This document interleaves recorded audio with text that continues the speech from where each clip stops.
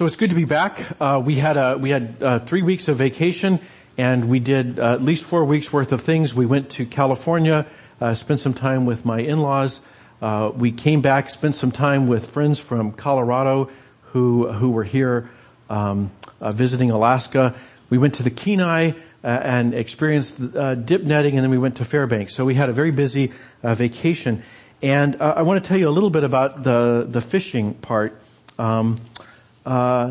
Because I had the rare opportunity. We had a world-class dip netting expert who was guiding us and coaching us and showing us the ropes and telling us exactly how to do it.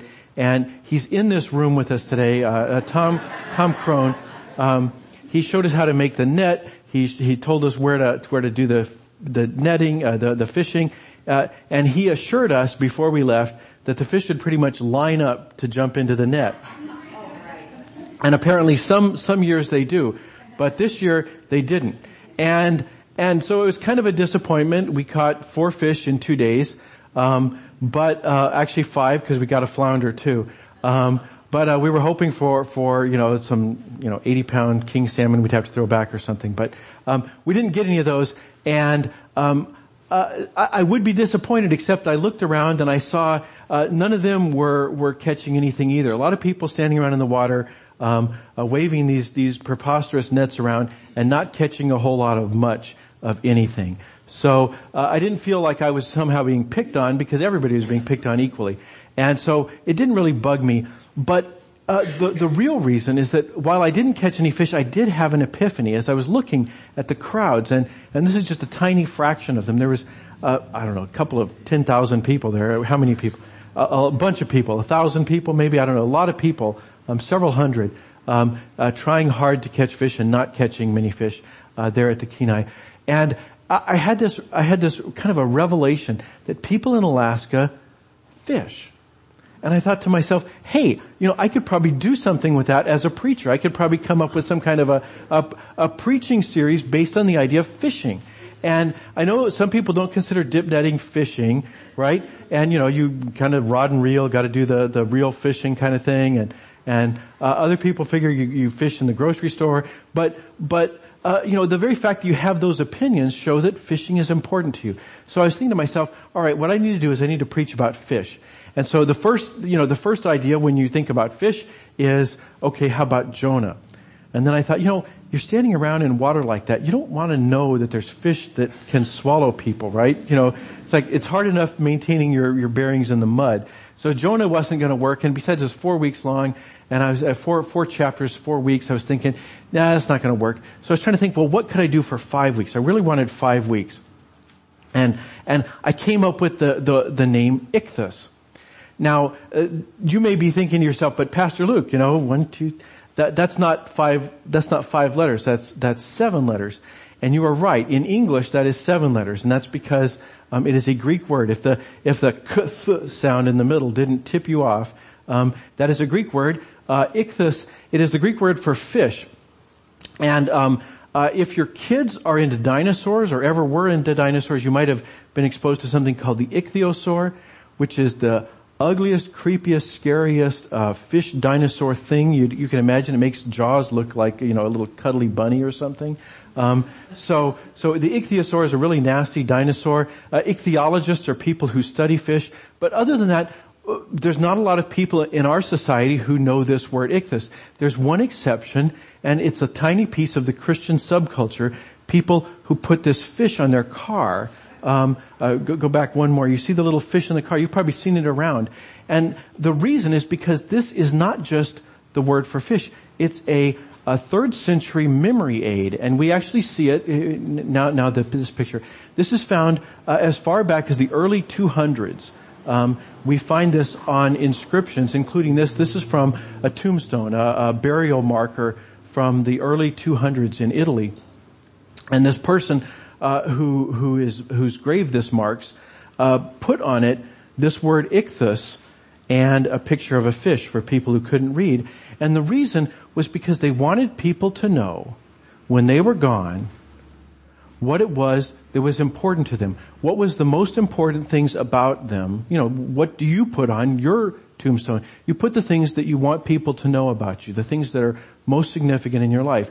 And so what they did is they put this word ichthus. And the rest of the writing there is in Latin, but this word is in Greek. And so let me show you the letters. It's a I, and then it's a CH, which is in Greek that's an X. That's where we get our Christmas as Xmas. It's actually not an X. It's this Greek letter that means CH. It's short for Christmas. So I-C-H, TH, the little thing that looks like a minus sign inside of a circle, that's a TH. And then the next letter looks like a Y, but it's really a U. So that's a U, and then finally an S. Now you may be looking at it saying that S looks a whole lot different than the C up on the burial inscription, and you are right.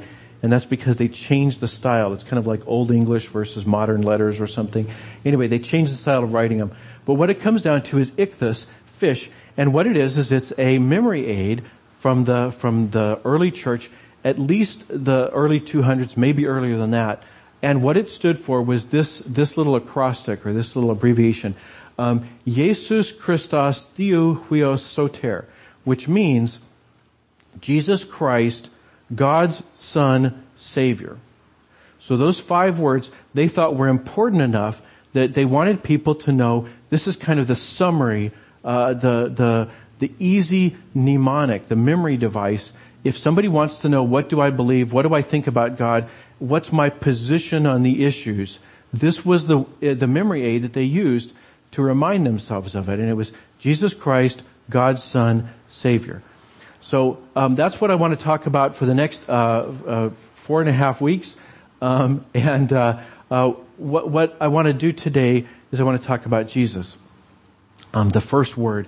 So Jesus does not, in our language, begin with an I, but it did in Greek, and in fact, in most languages around the world, it does have that same sound. This is the name Jesus. That's the Greek word for Jesus. And for most of the world, that's pretty much the way you pronounce Jesus today. Sometimes they use a Y, sometimes they use a J, but they pronounce it like a Y.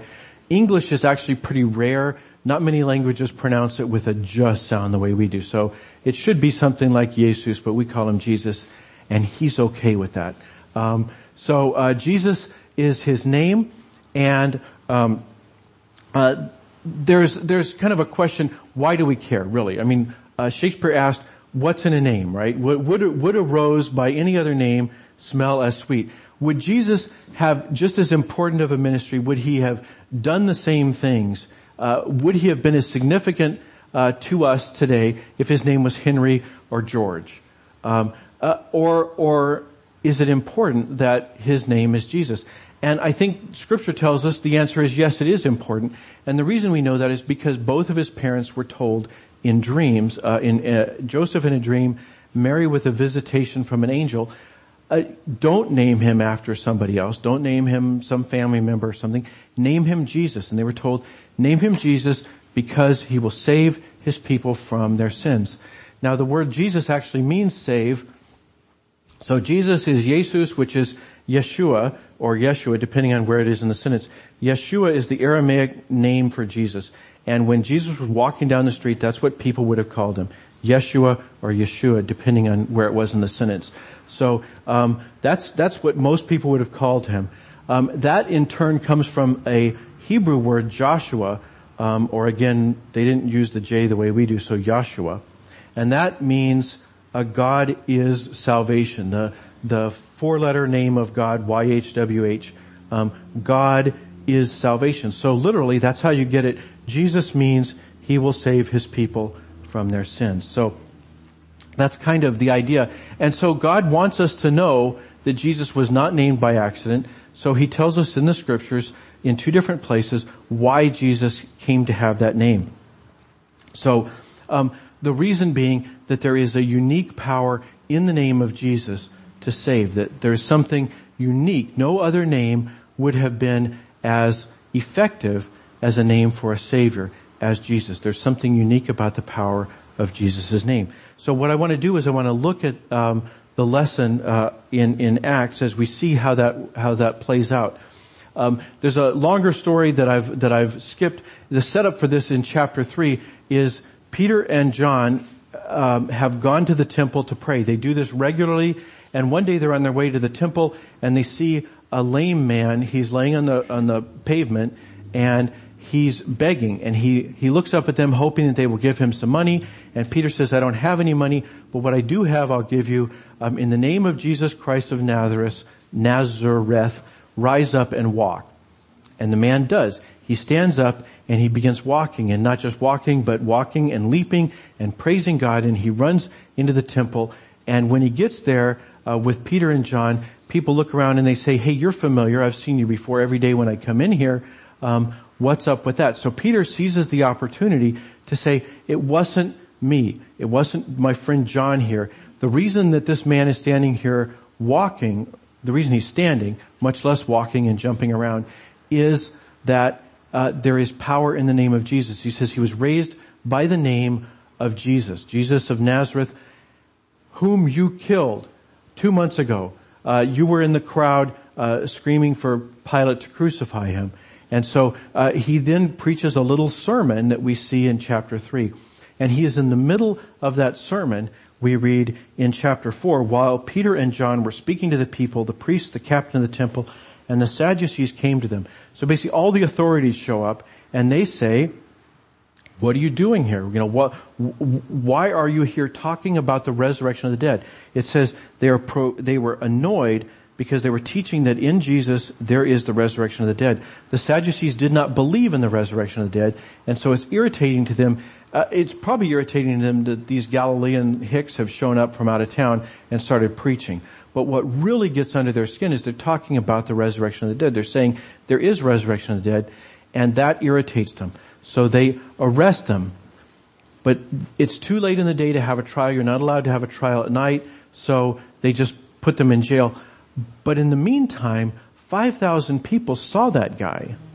5,000 people saw him dancing around, praising God, and they said, I know who that guy is. And they heard what Peter had to say, and they decided that that story made sense, and they decided to lean their lives against Jesus. So that's what happened. And then in chapter 5 we read about the trial, or starting in verse 5 we read about the trial. The next day the rulers, elders, and scribes assembled in Jerusalem with Annas the high priest, Caiaphas, John, and Alexander, and all who were of the high priestly family. This is the Jewish Sanhedrin. The way Rome worked is they basically ran the show up at the very top. But local matters they let the Jewish ruling council take care of. So the Jewish ruling council is the Sanhedrin, and they've met now to try Peter and John and this guy standing there. And so they made the prisoners stand in their midst, and they inquired, by what power or by what name did you do this? And Peter, filled with the Holy Spirit, said to them, rulers of the people and elders, if we're questioned today because of a good deed done to someone who is sick and are asked how the man has been healed, let it be known to you and to all the people of Israel that this man is standing before you in good health by the name of Jesus Christ of Nazareth. Which Jesus Christ of Nazareth? There's so many. Well, the one that you killed. You, in this room, acted as a court 2 months ago, and you voted to condemn him, and then you handed him over to the Romans to execute. That Jesus. He says, this Jesus is the stone that was rejected by the builders has become the cornerstone. But Peter personalized it. He's quoting scripture here, but he adds 2 words. He says, the stone that was rejected by you, the builders, it has become the cornerstone. And he concludes, there is salvation in no one else, for there is no other name under heaven given among mortals by which we must be saved. Peter says there is power in the name of Jesus. 3 times in these 2 chapters, he says there's power in the name of Jesus. What does he mean? Does he mean it's a magic incantation? It's like hocus pocus or abracadabra? Can you just say Jesus and somehow magic occurs? No, that's not what he means. Although God is gracious.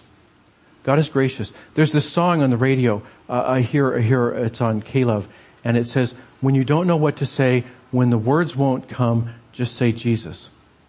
And that is true, because God is a God of grace and mercy. And there are times when you don't have the words and you don't know what to say.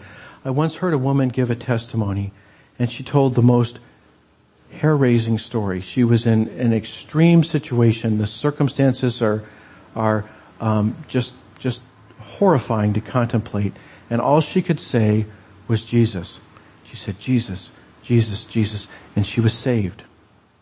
And I won't attempt to repeat that story. I can't do it justice, honestly, but if you ask around, you will find there are other people in your circle of acquaintances who can tell you similar stories. They didn't have the words. They didn't know what to say. The words wouldn't come, and so they said Jesus. So there is power in the name in that sense.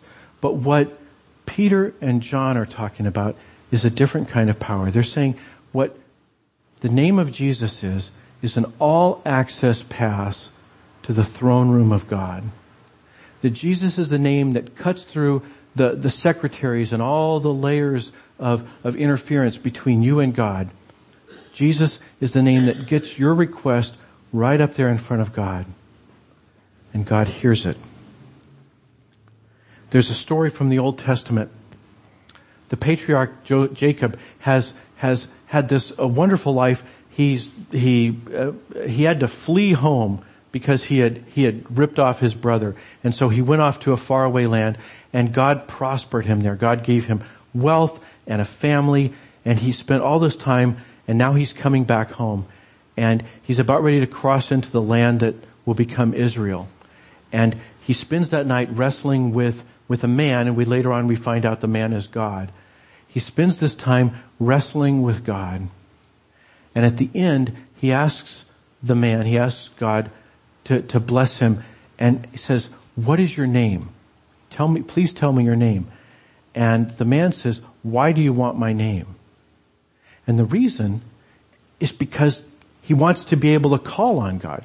God has been blessing him, but it's been God's initiative. He's never had the ability to say, "God, help me with this problem. Help me with Laban. Help me with my 4 wives and semi-wives. Help me with my 11 sons." He doesn't have a name to call on God. So he wants a name, and he never gets it. But we have the name. We have the name Jesus. And if you're looking at the book of Acts, if you turn back about 5 or 6 pages to the middle of John's biography, Jesus makes the most amazing set of promises about his name. Starting in chapter 14 and going through chapter 16, Jesus says, if you ask for anything in his name, the Father will grant it. We have one of those verses. Very truly, I tell you, if you ask anything of the Father in my name, he will give it to you. That's an amazing promise because there is power in the name of Jesus. So what do we do with this? What do we do with this? Put it to the test. Try it out.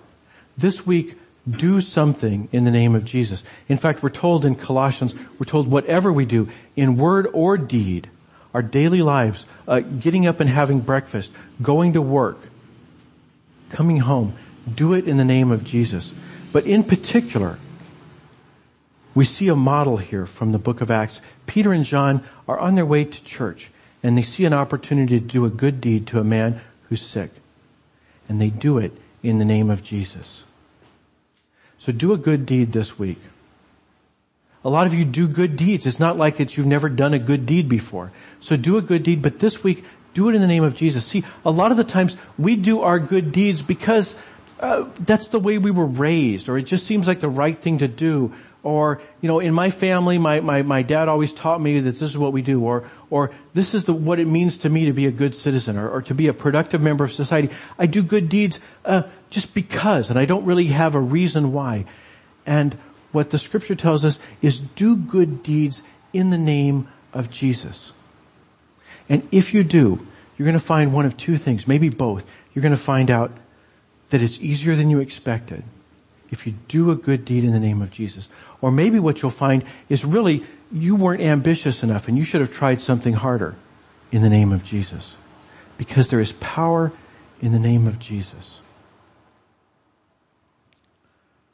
I like to imagine what it would be like if the community of Jesus' followers, if the church, not just our congregation, but the entire church around the world were known for that, the way they were in the early church. Known as people who believed that there was power in the name of Jesus. What would we do? What would the world see us doing in the name of Jesus? there would be opposition. There's opposition in the scriptures. We see that. The Sadducees come and they tell the people not to do anything in the name of Jesus. But 5,000 people hear about Jesus and they find out they can lean their lives against Jesus. What would the world be like if we began to start doing the things we currently do just because we were good citizens or good people, if we started doing them in the name of Jesus? There's power in the name of Jesus. Let's pray.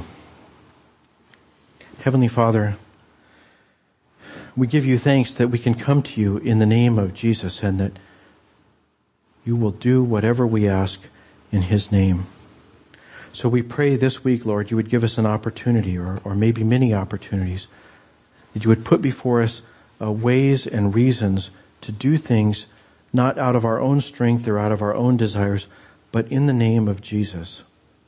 We pray you'd give us ambition so that we can take on tasks we might not otherwise, and that you would show us the power in his name. And it is in his name that we bring this prayer to you. Amen.